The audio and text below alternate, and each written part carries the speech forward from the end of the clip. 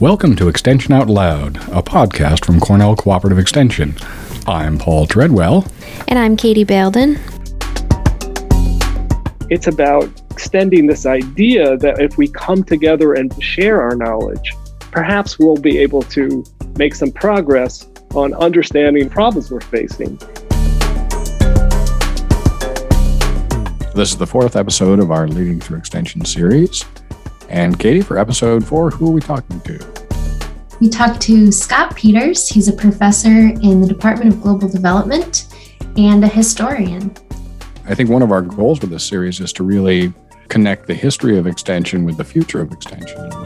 Exactly. And Scott Peters studies extension, and particularly in New York State. So he has a really interesting and nuanced perspective about where we've been and where we're going.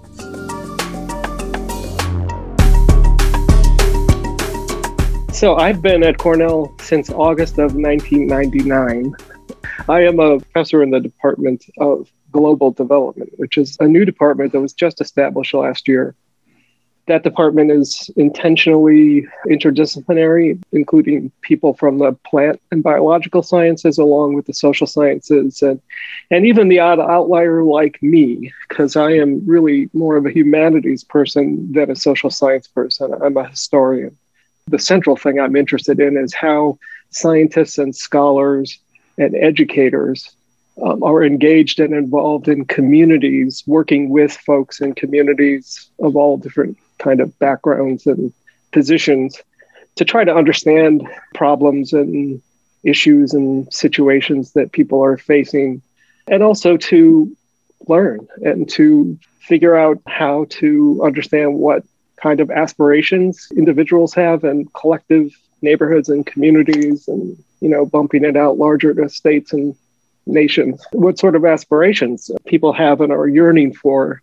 So I'm not interested in looking at scientists and scholars as problem solvers only, but it really is people who are involved in work that has to do with what people really aspire to be and do in their lives. And that includes everything from raising their kids and their families to their own personal livelihoods to the quality of life in their neighborhoods. And there's a history of experts trying to dominate people and communities.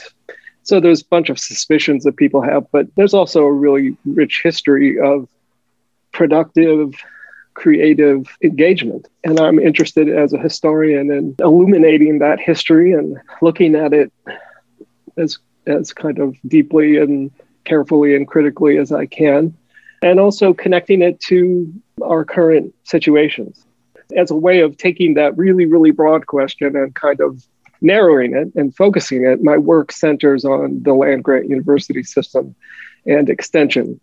Because when I first started doing my graduate work, and I came into my PhD work after having spent 10 years working as a community educator in a small nonprofit, I came to my graduate work with this kind of urgent question, which I had an urgent sense about, which had to do with what is the connection between this land grant mission that I keep hearing people talking about. I was at the University of Illinois during those 10 years with a community organization, nonprofit called the University YMCA. And I kept hearing this kind of hand over the heart sacredness that people had about the land grant mission. The University of Illinois is the land grant. And the way people would express that is they would be really angry at the university for doing something that it shouldn't be doing because it's a land grant. Or they would be really angry at the university for not doing something it should be doing because it's a land grant. And I kept hearing this and wondering, what is this land grant thing? What is this land grant mission? And at that time, my memory of it, which is highly selective, and we know how we embellish stories. But as I remember at the time, nobody could answer the question of what the heck this land grant mission was. I couldn't find anybody. And I was working with a lot of professors at the university, administrators at the university.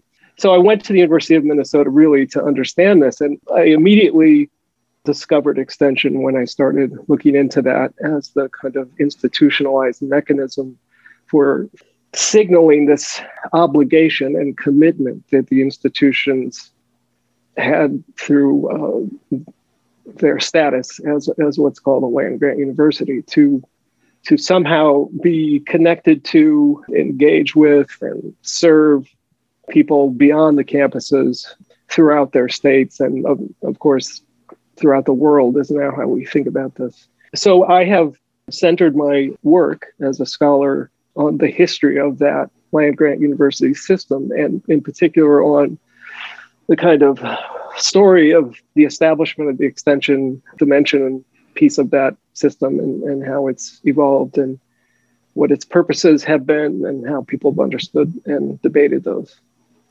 So, Scott, can we jump back to a little bit of prehistory? So before the extension system, there were some precursors that grew up sort of organically. And one of those I'm thinking of is the Farmers Institutes. How do you trace the route from those farmer institutes to sort of the formalization of the land grant and then the movement into an extension system? Extension as a formal system was established nationally in 1914 by the Smith-Lever Act. And so the formal extension system at a national level was established through that act, but states, including New York, had already established extension divisions in their land-grant colleges before 1914. So Cornell's extension division was actually established in the 1890s, and the county extension dimension of it came through the establishment of the Farm Bureau in Broome County, where Binghamton is in New York. And so there is a history of dates and certain pieces of legislation, but you're asking for kind of the deeper story of where all this came from. And this is what's, of course, engaged my energy and attention for more than 20 years now. This is kind of the dominant thread that people still think about inside extension. It's part of the discourse of the institution. And it fits with the word extension. That what extension really is about is disseminating scientific information and technologies and methods, carrying them from a place like a laboratory on a campus out to a place like a farm or a farm home or a neighborhood or a business. The very word extension signifies that kind of move. So that sort of tells us the knowledge and the expertise and the technologies are in a laboratory or on a campus. And the move away from that is to extend that out to people so they can benefit from and use that knowledge. You can see an arc of an answer to the question of what extension is, what its purpose is, what its function is, how it works, which essentially is this idea that science has things that can improve activities like farming and agriculture. We need to get it out to farmers. And importantly, and this is a big part of Extension's history, we need to get the farmers to use this science and technology.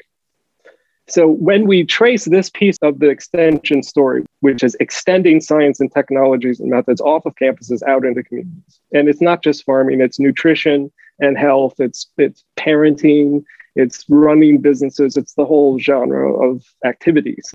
What people discovered was a lot of people didn't want to do that. They didn't want to adopt the science and the technologies. They resisted it. The two early serious histories of the extension system that were published by scholars have very intriguing titles. One of them is called The Reluctant Farmer. And the second one is called The Resisted Revolution. Now, that's really interesting. What's the story? Well, the story is that a lot of farmers resisted and were reluctant to adopt these new methods and technologies. And by the way, it wasn't just methods and technologies. It was an entire worldview. It was a way of thinking and being that people in these institutions were trying to extend. They wanted to extend a mindset, not just how to do something in 5 easy steps, but you should actually change the way you're looking at the world, seeing the world. So that's one thread. So I mentioned that it wasn't just science that emerged in the early 19th century as a force in American culture. It was also this idea of democracy. The very establishment of the land-grant system has a built-in contradiction when it comes to terms like democracy, because the original resource was a source of wealth that helped states to establish institutions like Cornell University, came from essentially stolen land through the colonial process in this country. But the human condition in life is full of contradictions. And part of what we need to do is own up to certain contradictions that maybe we don't want to own up to, and then think through, so what does that mean in terms of what our obligations are and our commitments that we should have? I'm happy to say that on this theme in particular, that there is a new national effort underway to take this up.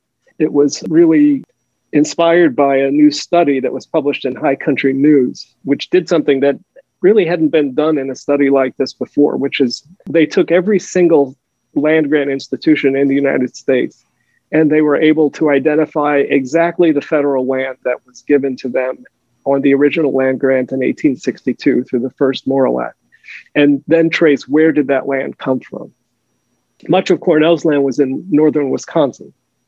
So at Cornell right now, we are, by we, I mean a team of people working through the American Indian and Indigenous Studies program have established an initiative, which the president of Cornell is supporting, an effort to really deeply trace and document where Cornell's land came from, and all in the service of pushing to the question that's important for us today, which is what are the implications and what are the commitments we must bear as a result of that.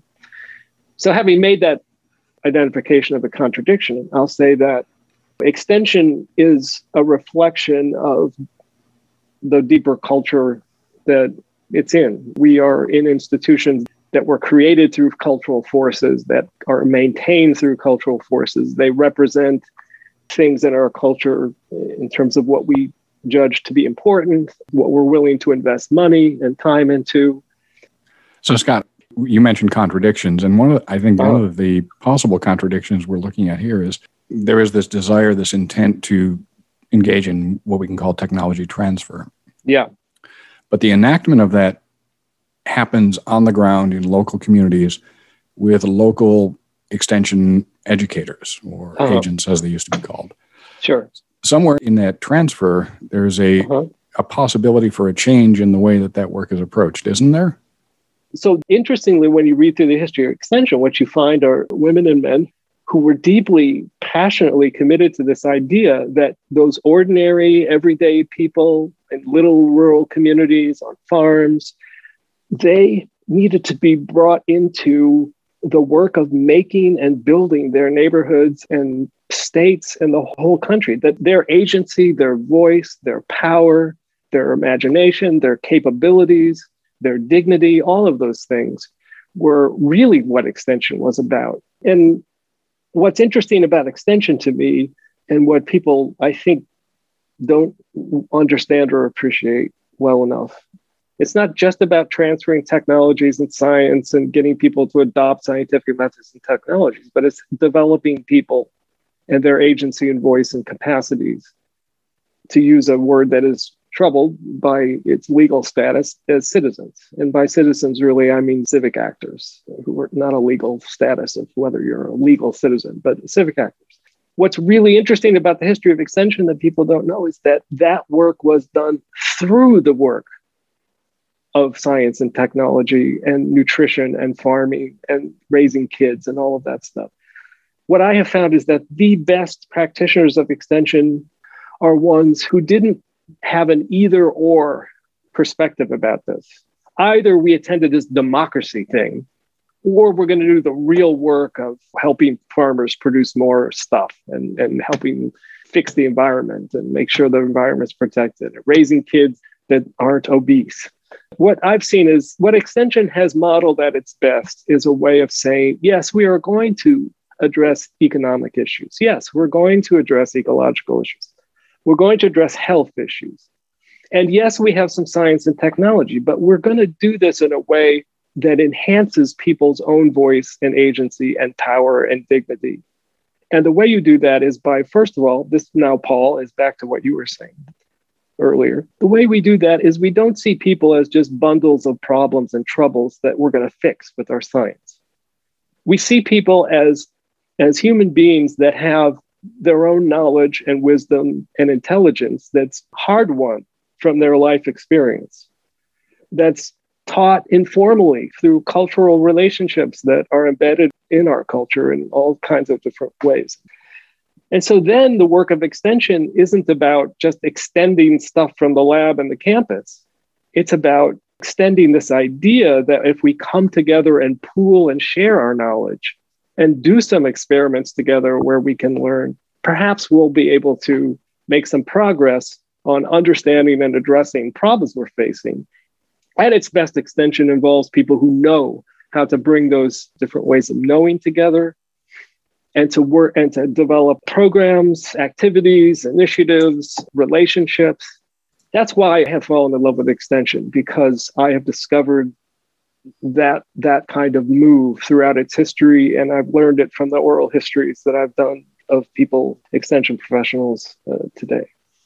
I'm sure you have many examples of what that extension work might look like. Can you illustrate an example for us?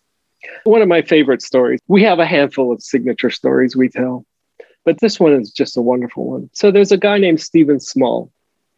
He is a professor at the University of Wisconsin in Madison. He was hired as an extension professor. His area of expertise is adolescent health. So I'm telling a story that he tells, that he's told, he's written about. So he shows up in Wisconsin with this expertise, and he starts going out to places in Wisconsin, little towns and communities, and telling people what he knows from his expertise. All right, folks, here's the national survey data, right? This is telling us, what do we know about our kids' behavior? What do we know about their drug use? What do we know about their sexual behavior and those kinds of things? So he went out and he told people all these things. And the data is not so good about a lot of our kids, right? And adolescents. Now I'm talking about this happened many decades ago now, like 30 years ago. And so what happened when he did that? People said, yeah, well, professor, that data might apply to kids who live in Chicago or Philadelphia or a place like that, but that's not our kids. But that doesn't describe our kids. So thank you very much, but we don't actually need your expertise or believe it or want it. So see you later, or maybe not see you later. So I'm obviously embellishing the story, but this is the essence of the truth of his story. So he got very depressed about this. Here he's got all this expertise he can't give. People don't want it. So in his depression, he had a lucky encounter with this idea of participatory action research, which at that time was beginning to really kind of emerge. And he got an epiphany about how he might get out of his, because he was not ready to just say, okay, my expertise is, they don't want it, and that's it. And so what happened was, through that epiphany and through a whole process that he went through, he established something called the Teen Assessment Program. So the idea was, look, people in families, schools, young people themselves, they do care about the health and well-being of each other and of young people, right? How might we work together to better understand what's going on there and what we might do about it? So what they ended up doing was saying, instead of me coming in and telling everybody what the national data says, and therefore what you should do and be attending to, let's design a survey ourselves. Let me sit down as a professor with people in the community and say, what would you like to know about the adolescents in your community? And out of that conversation, you create a survey. Then let's have the people in the community themselves implement that survey. And when we get the results in, hey, we at the university, we've got software, we've got programs, we've got the kind of expertise, we can run those numbers. We can process that data that comes out of the survey. And then we can bring it back to you. And instead of telling you then, okay, here's the numbers and here's what you should do, we can sit down together and say, so here's what we found out. What do you think? What do you think about what we're seeing here? What do you think about what we might do? And then out of that comes this, out of that comes a new insight into the kinds of work that perhaps should be done in that place. That's the kind of story that exemplify, and that story respects people as actors with their own voice and agency, not just people with problems who are going to get fixed by the social scientists who can come in and give them all the answers. But the social scientist isn't giving up their expertise. They're just repositioning them and saying, look, I'm if you'd like to have this expertise brought into this, let's figure out how to do that respectfully and then at the end of this, people can't say that's not our kids. That's people in Philadelphia. This is their kids. So I Scott, love that story. It's a great story, but to make that move you have to give up a certain amount of power as the expert. You have to engage in a power sharing arrangement with the community. This is a story about people deciding to share power. Professionals in all kinds of fields, doctors and lawyers and scientists, have been granted a huge amount of power in our culture. They've been deferred to and granted a lot of power. I will say that the Stephen Small story about a professional who is repositioning their expertise and in a way that means that he's not the only one with power, that is not a new story. That was not a new story when he went through all of that in the 80s and 90s. That was not new. I can tell you that as a historian because I see when I look back through the history of extension, the land grant system, a lot of experts and scientists and professionals, what they were committed to wasn't just extending their authoritative scientific knowledge. This is actually now Liberty Hyde Bailey. This is what he was committed to. They wanted farmers and everyday people to learn how to experiment and create knowledge themselves. Bailey was the leader of extension work in New York at Cornell in the 1890s. What he wanted to extend is what he referred to at the time as the scientific spirit. John Dewey, the American philosopher, talked about the scientific morale. And so what we're extending is not the product of scientific research. We're extending a set of skills and habits that have to do with experimentation and observation that are central to our ability to create and test knowledge. Bailey once said something that exemplifies this. The best agricultural experiment station is that station that incorporates every farm in the state. That statement recognizes that farmers are experimenting all the time and that they have knowledge from those experiments. It doesn't mean that the knowledge they have is good and automatically correct. You need communities of people who work together to look at experiments and to refine them and to debate what is being seen about those experiments. And that's the scientific process. So Bailey in the 1890s was committed to helping people learn how to build knowledge themselves. That is a central dimension of what a democratic culture can be and look like. And that in the United States, that was a key part of what was called the pragmatist philosophical tradition that John Dewey was a leader of. That science is a set of habits that actually is important. One of the reasons why it's important so that despots can't fool people into supporting them. John Dewey wrote an essay in 1939 as fascism was raging across Europe and wondering how the heck have all these people succumbed to these fascists. And one of the reasons why he said is because ordinary folks, they don't have a scientific spirit. They're not able to create and build knowledge themselves.